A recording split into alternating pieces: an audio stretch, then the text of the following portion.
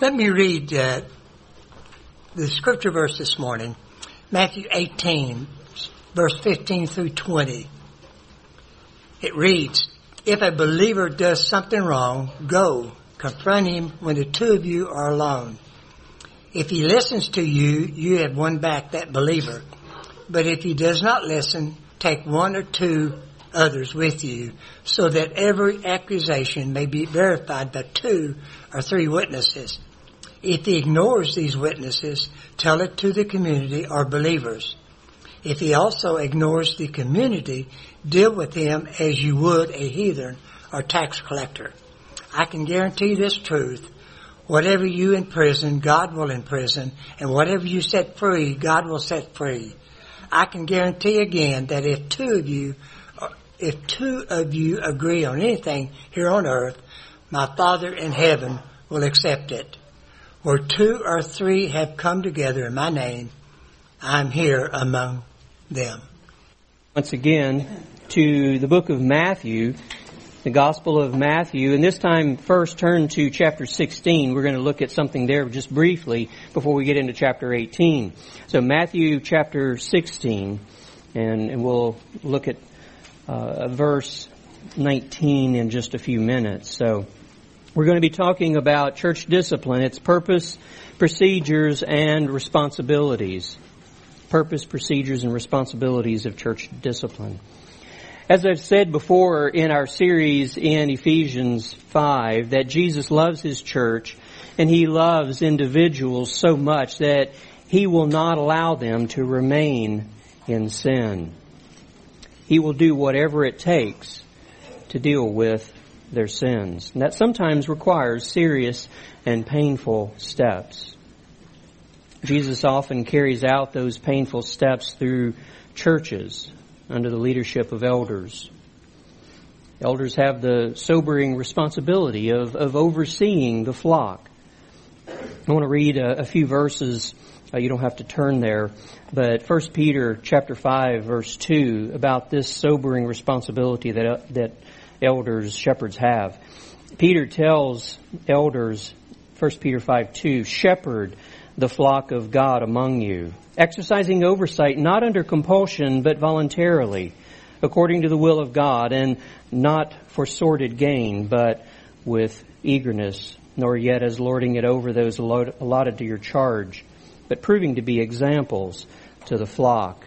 And then another passage that has responsibilities not only for the leaders, the elders of the churches, but also for the congregation, for all of us within those churches. Hebrews chapter 13, verse 17. The writer there says, "Obey your leaders and submit to them, for they keep watch over your souls, as those who will give an account. Let them do this with joy and not with grief, for this would be unprofitable for you." Those of us who are your elders are sobered by this, our accountability to the Lord. We are accountable to faithfully watch over your souls. Now, you too, as I mentioned, have responsibilities in that verse, Hebrews 13:17. First, the writer says to obey. Actually, the word means to put your confidence in. Put your confidence in your leaders. Then he says to submit to those leaders. And then a part of the verse that gets overlooked a lot. Talking to you about your leaders, let them do this work of oversight, shepherding your souls. Let them do this with joy and not with grief. And we need to take that seriously. All of us do. And not to overlook that. Things like church discipline are painful. But we have to remember that sometimes painful things are indeed acts of love, and church discipline is an act of love. It's an act of love for the person who is the member who's in sin and unrepentant. It's an act of love for the church to seek to preserve the church's purity, it is an act of love for Christ, because it is His reputation that we can muddy if we don't deal with sin.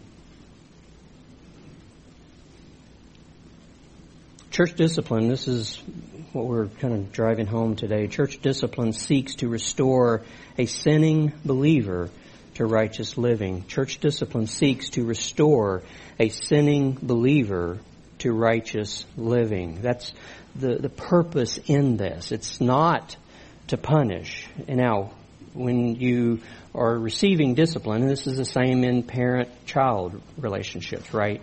When the child is receiving discipline, I don't think I've ever known anyone that said, yeah, I felt loved in that moment.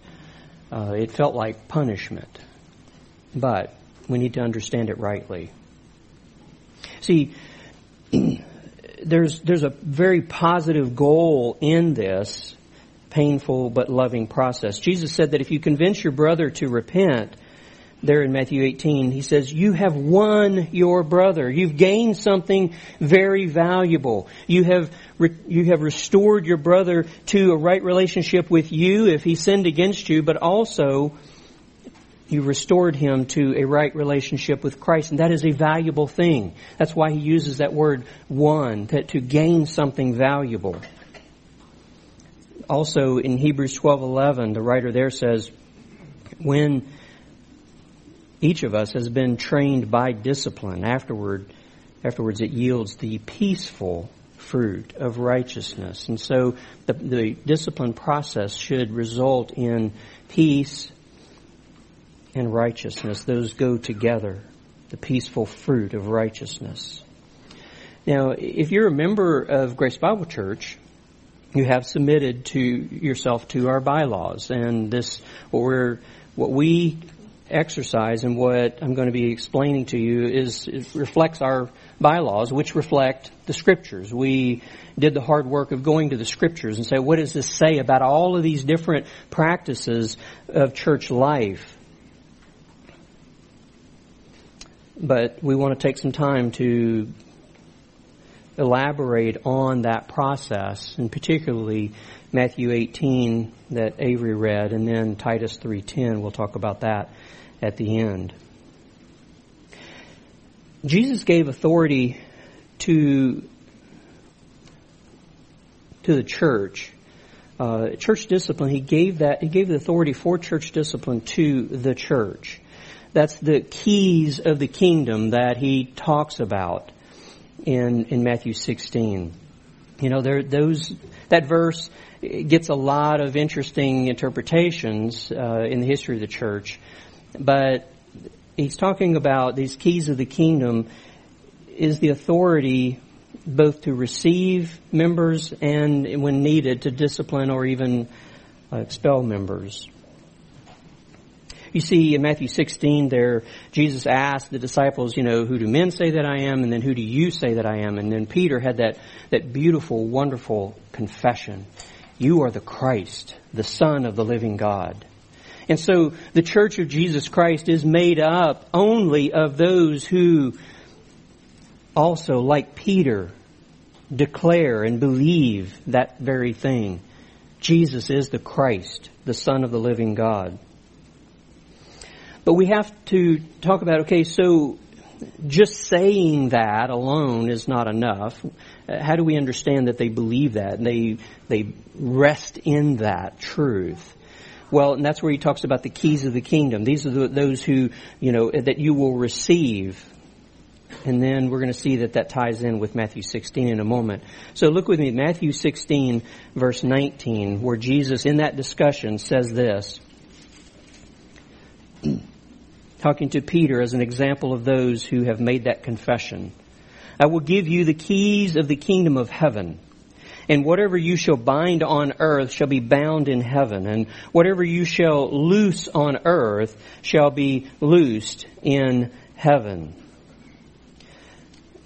This has to be understood in light of that same binding and loosing that he's going to talk about in the passage that Avery read for us in Matthew 18. So you can turn on over there to Matthew 18.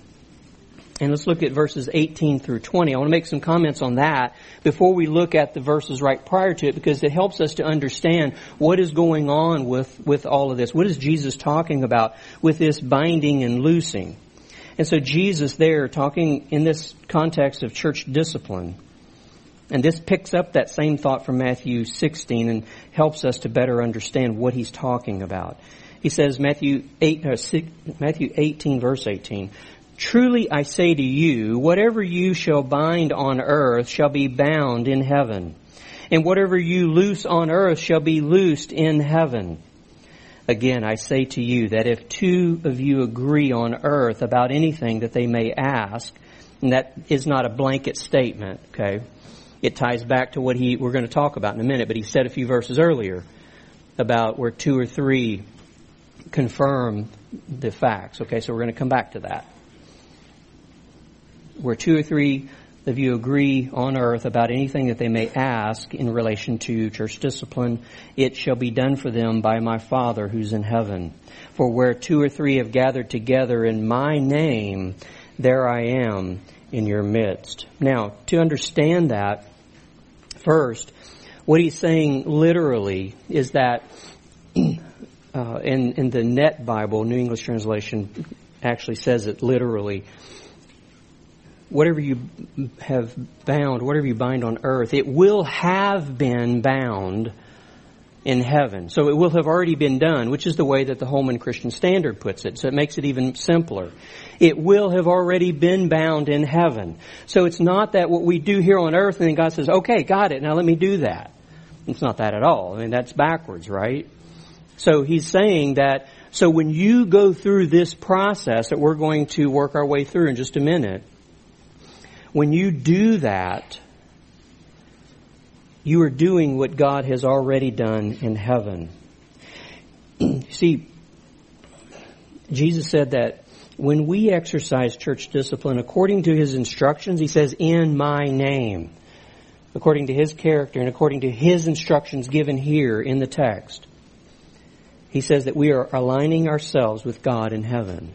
That is what we are doing. In churches who neglect church discipline, they're not aligning with God in heaven. When they allow sin to go on in their midst and they do nothing about it. The Corinthians were doing that, right? We'll talk briefly about that in 1 Corinthians 5. And they were not aligning themselves with God in heaven. But when we carry through with the process the way Jesus said to, we are aligning ourselves with God in heaven. So He's already decided that, and we basically are getting on board with Him. We know this because He's revealed His will for dealing with sin. He's revealed it in the Scriptures.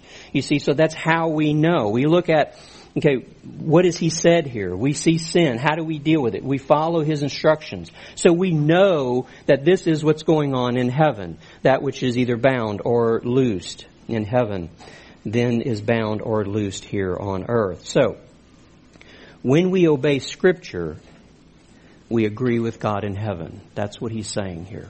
When we obey Scripture, when we carry it out, we're agreeing with God in heaven.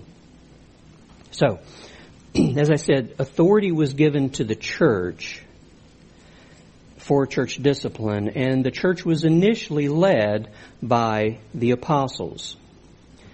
And we find in 1 Corinthians 5 that that's exactly what happened. Paul said, okay, I have done this, and I'll be with you in spirit when you gather together. You put this man out of the assembly. So he was leading that early church. And elders are being formed during that time, and they're learning the ropes, but the apostles are still around. And so while they were still around, what they were doing is they were taking the lead because Jesus had given this to them as the church, as the leaders of the church, okay? But then that leadership transitioned from the apostles to the elders of each assembly. So you'll see on the slide there we have Jesus giving authority, and He's giving authority to the church. Okay? So the big box is the church. Now, part of the church originally was the apostles. Okay? They are a part of the church. They, remember, are the foundation. And we learn back in Ephesians 2. They're the foundation of the church. And so they're a part of the church, but they were the ones who were leading the church. Okay? And so they're leading. So I've got the little black arrow pointing down, is that they're leading the church. They're part of the church. They were leading it. Now, but they faded from the scene in God's plan, and the leadership there was passed to the elders of the churches. And so the elders would be the ones to lead in these things, just as the apostles had done. But the authority itself is with the church. Paul said in 1 Corinthians 5, verse 4, he says, do this when you are assembled. In other words, he's telling them, okay, there's this problem in your church, and I want you to deal with it according to my instructions the next time you meet together as a church. In your next worship service, you need to deal with this. And when he reflects back, I think, on that same situation, but some people disagree and think it's a different situation. Doesn't matter.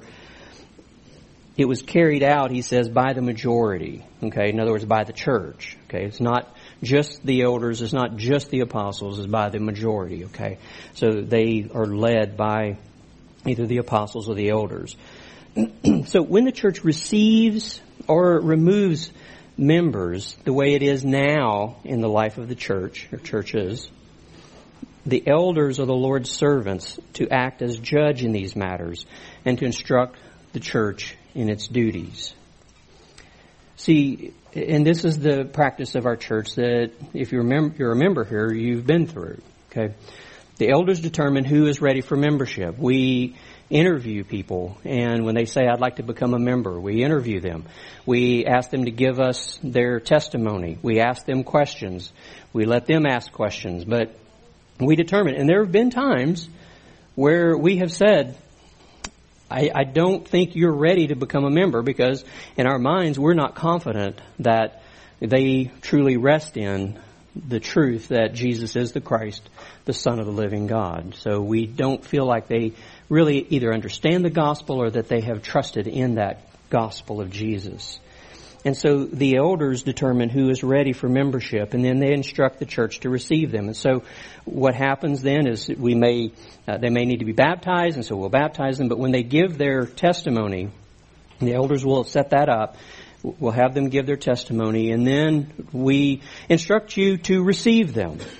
And that you don't have to all come up necessarily and shake their hands. Some churches do that, and that's fine. But you do that within your heart and in your relationship with them. You've now embraced them in your mind and in your heart as a brother or sister in Christ. Okay, but the elders determine who is ready, and then we instruct you to receive them. The elders also determine who must be removed from membership, and they instruct the church to put the unrepentant members out of the church. Why is this? Well, as we look at the whole New Testament, and Jesus in Matthew 18 doesn't talk about the elders there, but he did in chapter 16 talk about the apostles who have passed that leadership on to the elders. Okay, and we find in the New Testament that it is the elders who must be able to teach. That means that they are able to both exhort in sound doctrine and to refute those who contradict. So you think there are Titus 1:9 and those guidelines for choosing elders. These are the standards that Paul laid out and gave to Titus. And then we also had 1 Timothy 3 where he does the same thing. But in Titus he says they have to be able to teach, because they need to be able to teach the Word of God and say this is what the Word of God is saying, because there's all kinds of ideas out there as to what it's saying that are wrong. And they need to be able to say this is what the Word of God says. They also need to refute those who contradict. And Acts 20:28, Paul told the Ephesian elders to be on guard for all the flock. It's the elders who are given charge to watch over the flock, to be on guard for the flock, to not only watch for those outside the flock who may try to harm them, but those who might come into the flock and cause harm. So let's now walk through Matthew 18, verses 15 through 17, and see what it is that our Lord has taught us. We're going to talk first about step 1. So in church discipline, there are 4 steps.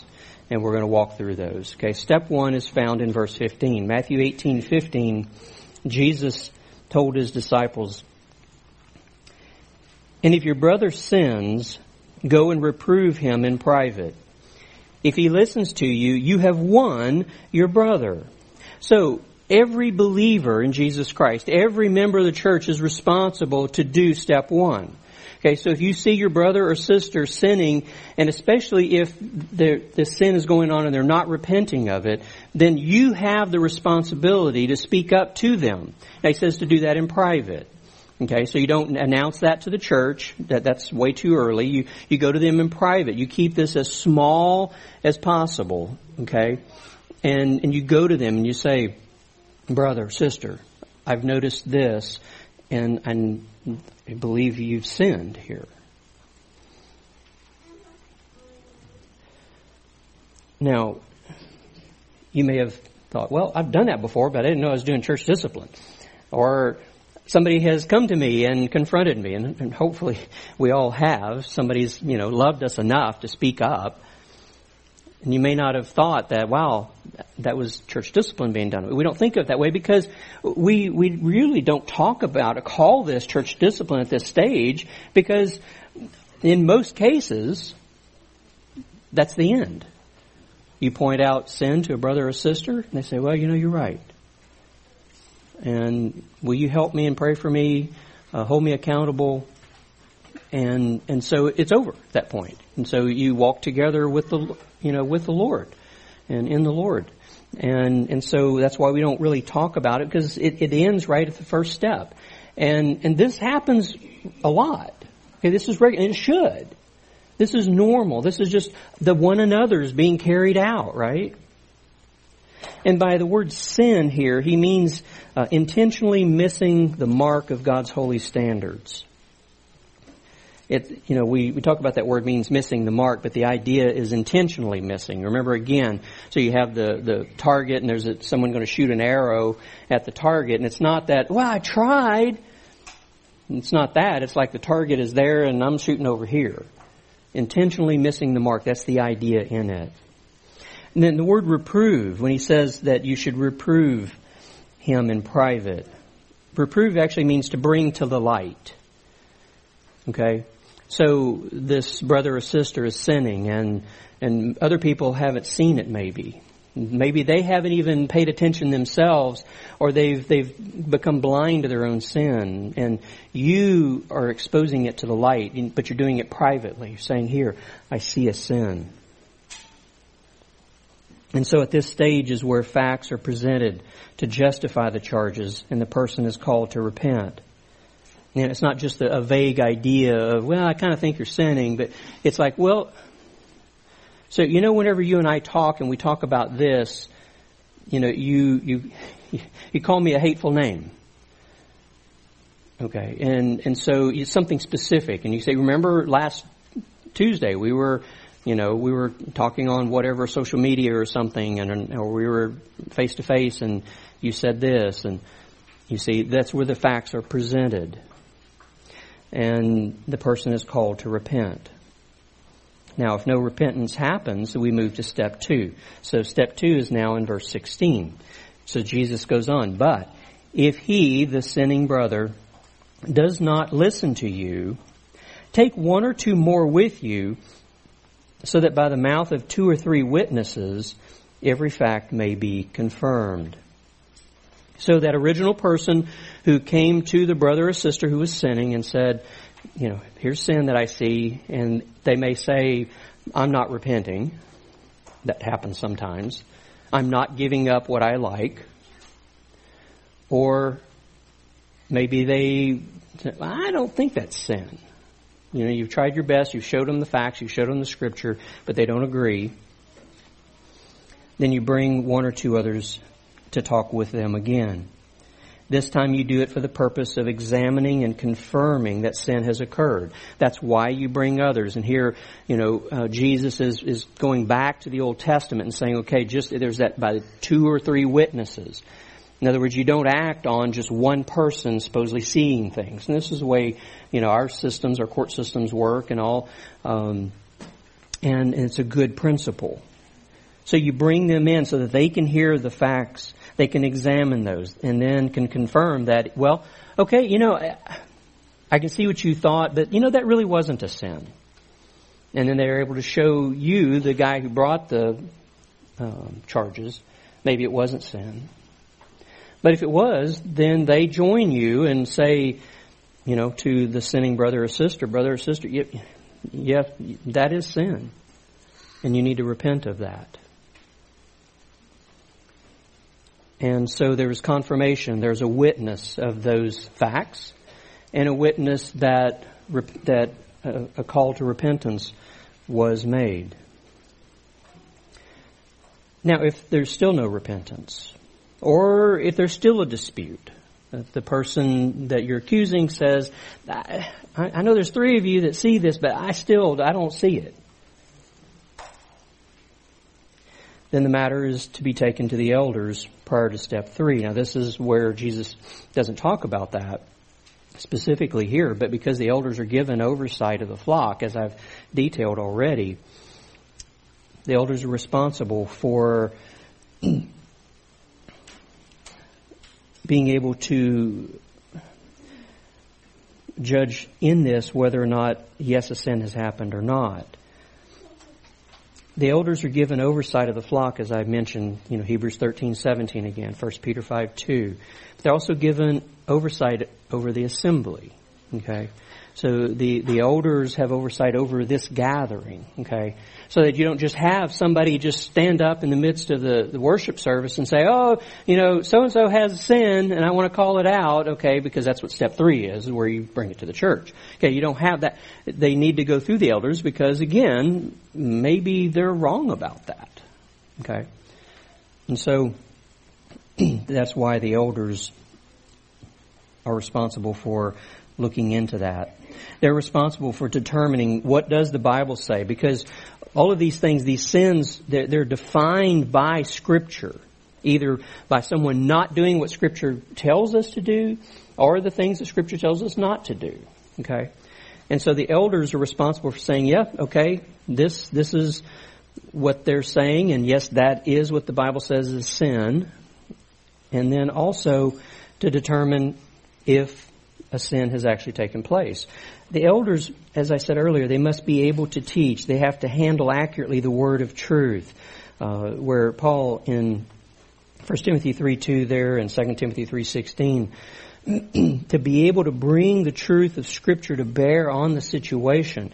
You remember what Paul said about Scripture, that wonderful verse about it being God-breathed. He says it's profitable for teaching, for reproof. And there's that word again, for reprove, that bringing to the light. Okay, it's the same verb, same word. One's a verb, one's a noun. It's the same word though.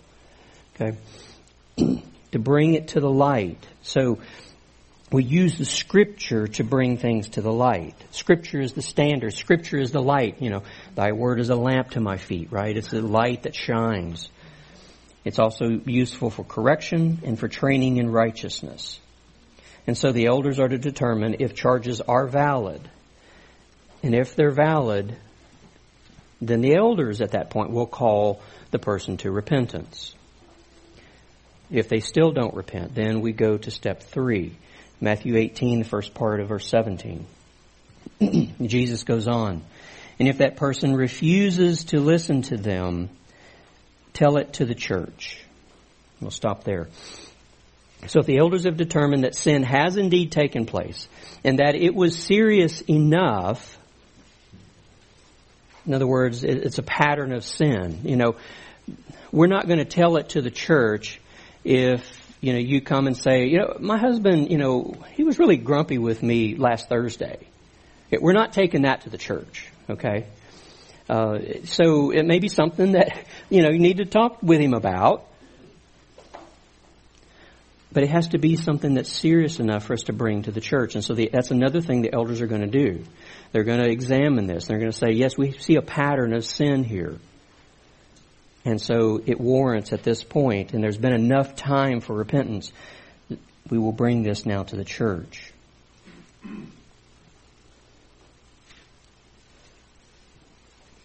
At this point, once we're at step 3, all of the necessary fact-finding and all of the necessary discussions have been completed.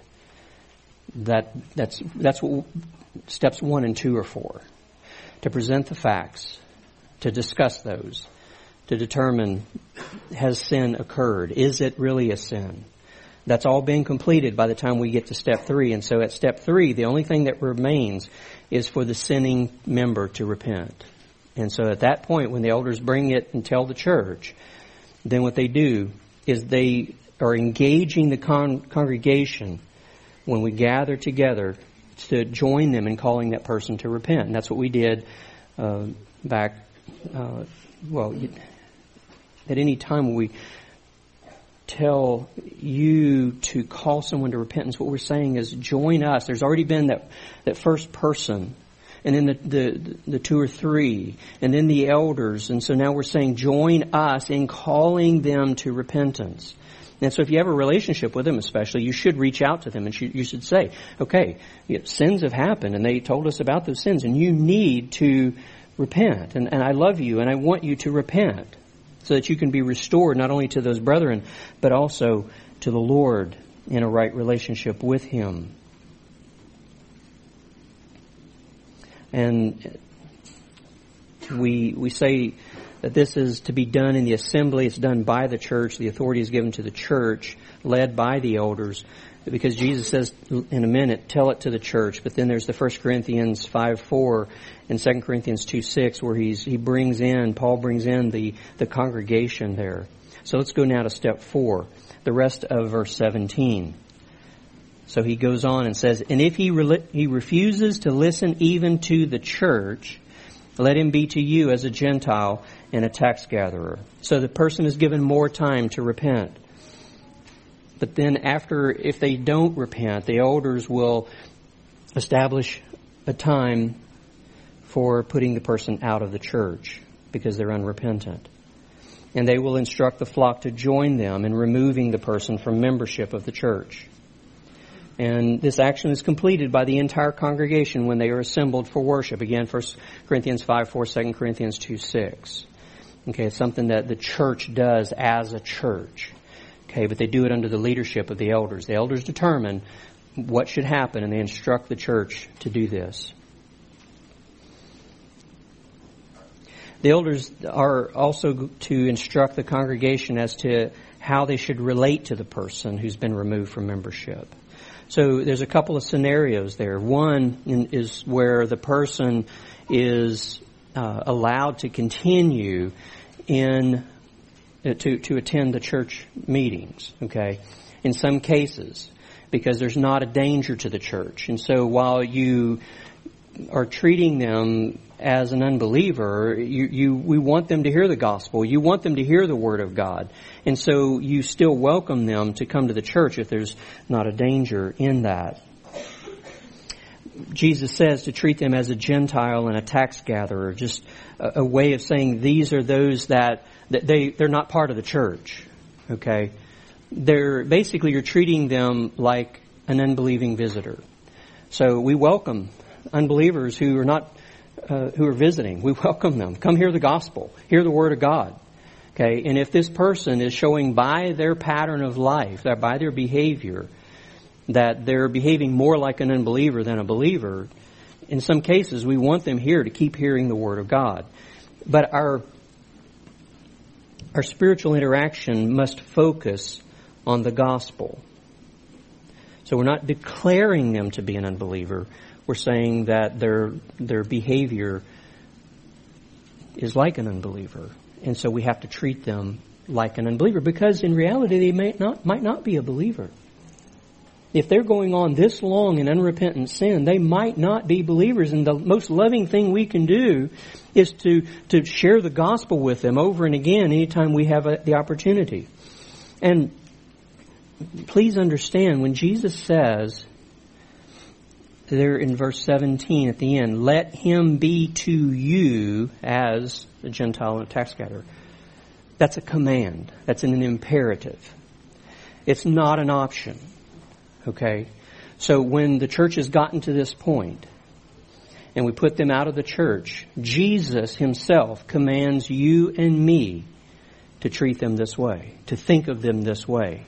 It is a command, and it is disobedience to not do that. Disobeying Jesus. Now, in some circumstances, the elders may determine that to protect the flock, to protect the unity of the flock, that the excommunicated person is not allowed at church gatherings. And in situations like that, sometimes there's still unavoidable contact with them. They may be family. You may have work dealings with them. You may have business dealings with them. Things like that. Those are understandable. But church members should not meet with the removed person for Christian fellowship. They're not behaving as a Christian. We're to treat them as an unbeliever. And so you should not have Christian fellowship with them. Again, if you do have contact, and anything that happens should be the gospel. Okay? That's the loving thing to do, is to share the gospel with them. And even believers need to hear the gospel, right? So if they are a believer, they still need to hear the gospel. And they need to bring themselves in line with that gospel that they claim to believe. And maybe they do believe it. But the person who continues in unrepentant sin, they're indicating by their current behavior, they indicate that their current behavior doesn't match their profession of faith. And if they are a divisive person, interaction with them needs to be limited. Why? It needs to be limited to protect the flock from potentially divisive influence. That leads us to Titus 3:10, 10 and 11, another important passage that we mention in our bylaws as a part of this church discipline process, because sometimes this is necessary. This is that second scenario I was just telling you about. So if you would turn with me there to Titus chapter 3.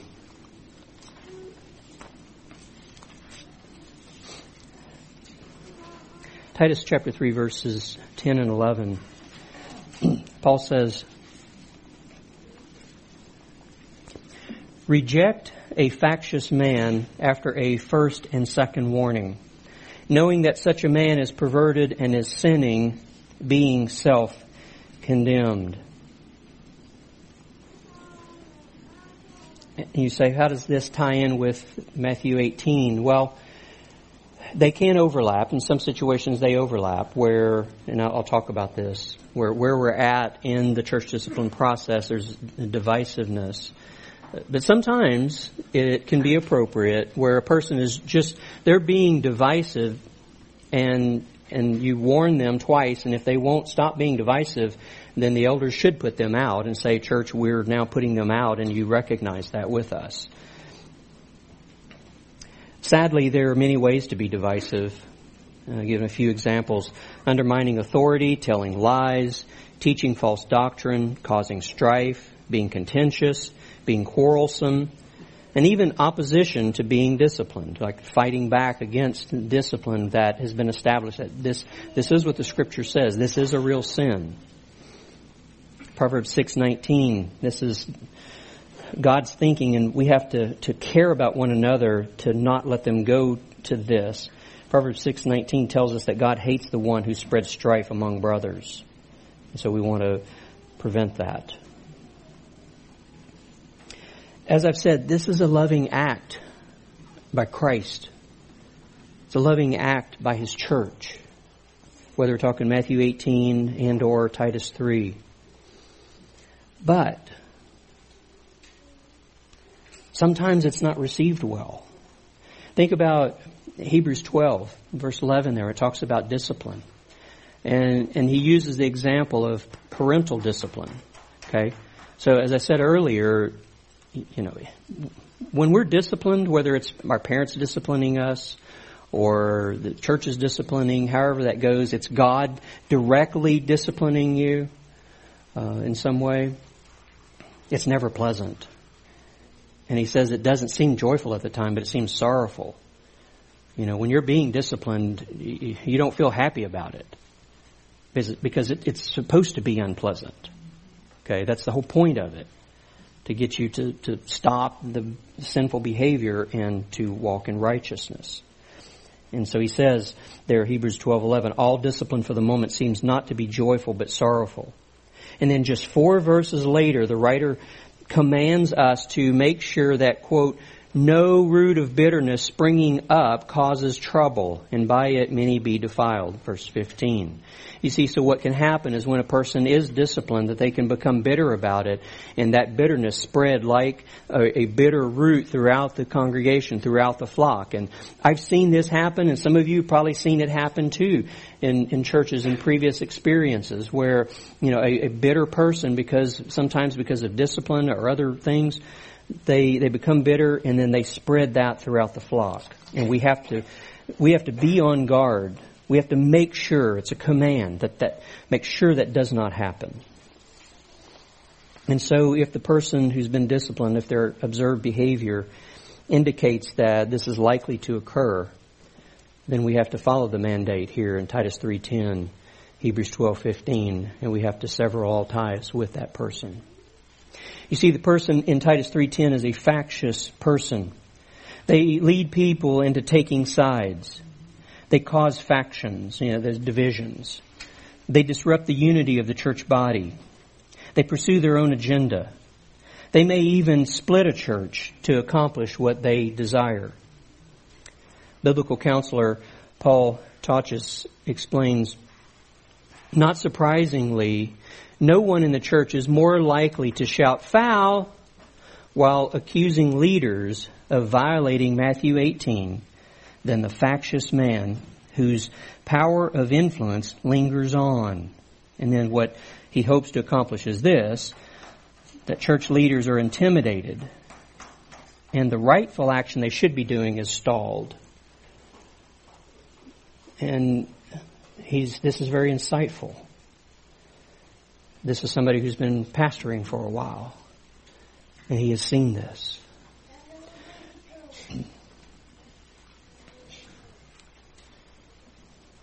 Likewise, Paul told the Roman church, keep your eye on those who cause dissensions and hindrances contrary to the teaching which you've learned, and stay away from them. Romans 16:17. I need to cover one other related topic here real quick. There is such a thing as shepherding discussions between churches or between church leaders. Okay? This is normal. This happens all the time. Sometimes when it is necessary. Elders may share appropriate information with leaders of another church when that church needs to know. Now, you can rest assured that if you're causing trouble, we're not just picking up the phone and calling every church in Tulsa, and that doesn't happen, okay? But if you tell us, I'm now going to this other church, and you're somebody who's under discipline, or you've given us cause for serious concern, we will call that church leaders, only the leaders, and we'll say, you need to know about this.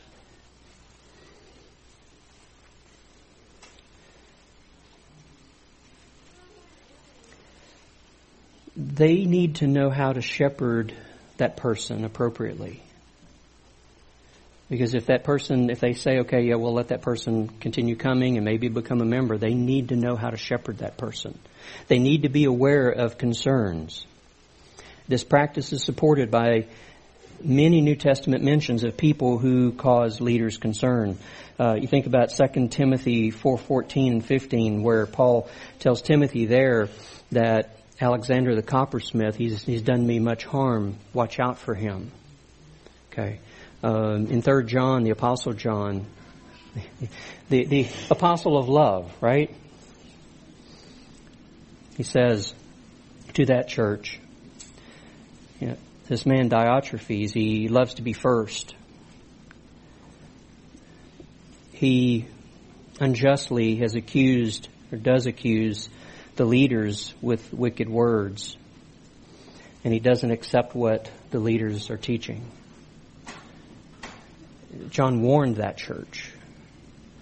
This needs to happen. But only when it needs to happen.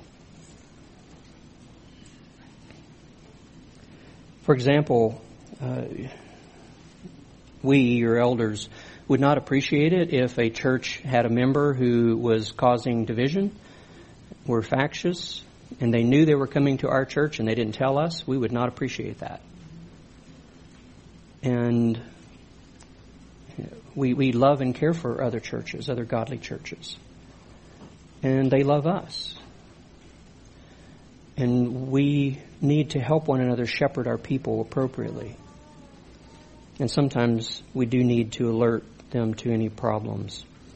And we might, if somebody tells us, okay, so-and-so is coming to your church and we've had some problems, they've caused some division, we might say, well, we've talked to them and we will allow them to come, but we will stay alert until they prove otherwise.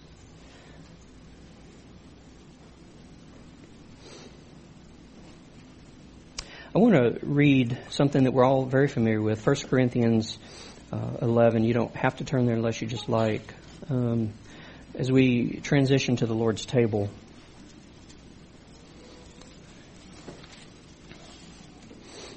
An extended passage on the Lord's Supper, but I want to skip ahead and read what Paul says in this warning to all of us. 1 Corinthians 11:27. Therefore, whoever eats the bread or drinks the cup of the Lord in an unworthy manner shall be guilty of the body and the blood of the Lord. See, that's why this is so serious. Because if people are in unrepentant sin and they're taking the Lord's Supper, they are guilty of the Lord's death and His blood.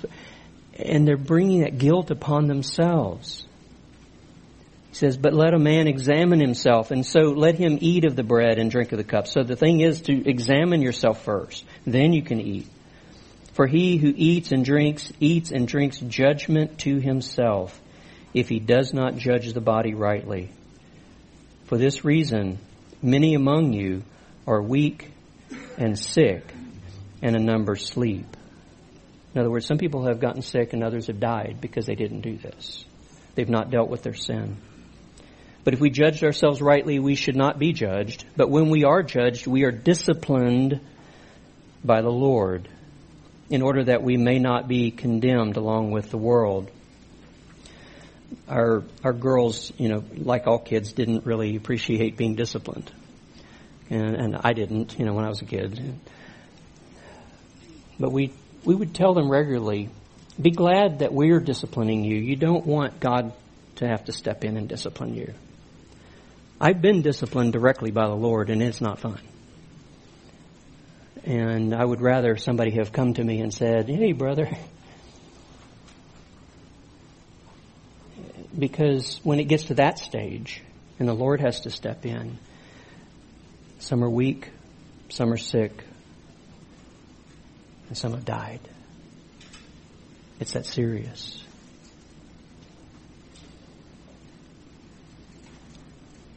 Jesus paid for our sins, and that's what we focus on here at the table. He died for us and He paid for our sins. But we can't treat His death as if it's nothing. We can't trample on His death. That's that horrible warning in Hebrews 6. They just trample underfoot the Son of God and put Him to open shame. We can't do that. We have to say, Jesus died for me, and I am going to be diligent in examining myself because I want to keep His bride pure. I want to keep myself pure, and I want to do this out of love for Him. That's why we're doing this. That's why we spend time understanding what the Word of God says about this, why it's so important. We don't want any of you to trample underfoot the Son of God and put Him to open shame. And so we have to take this seriously. As we, in a moment, partake of the Lord's table, meditate on this thought. If you're a believer, say this to yourself quietly. Jesus died for my sin. Jesus, may I not trample that underfoot, but may I take my sin seriously.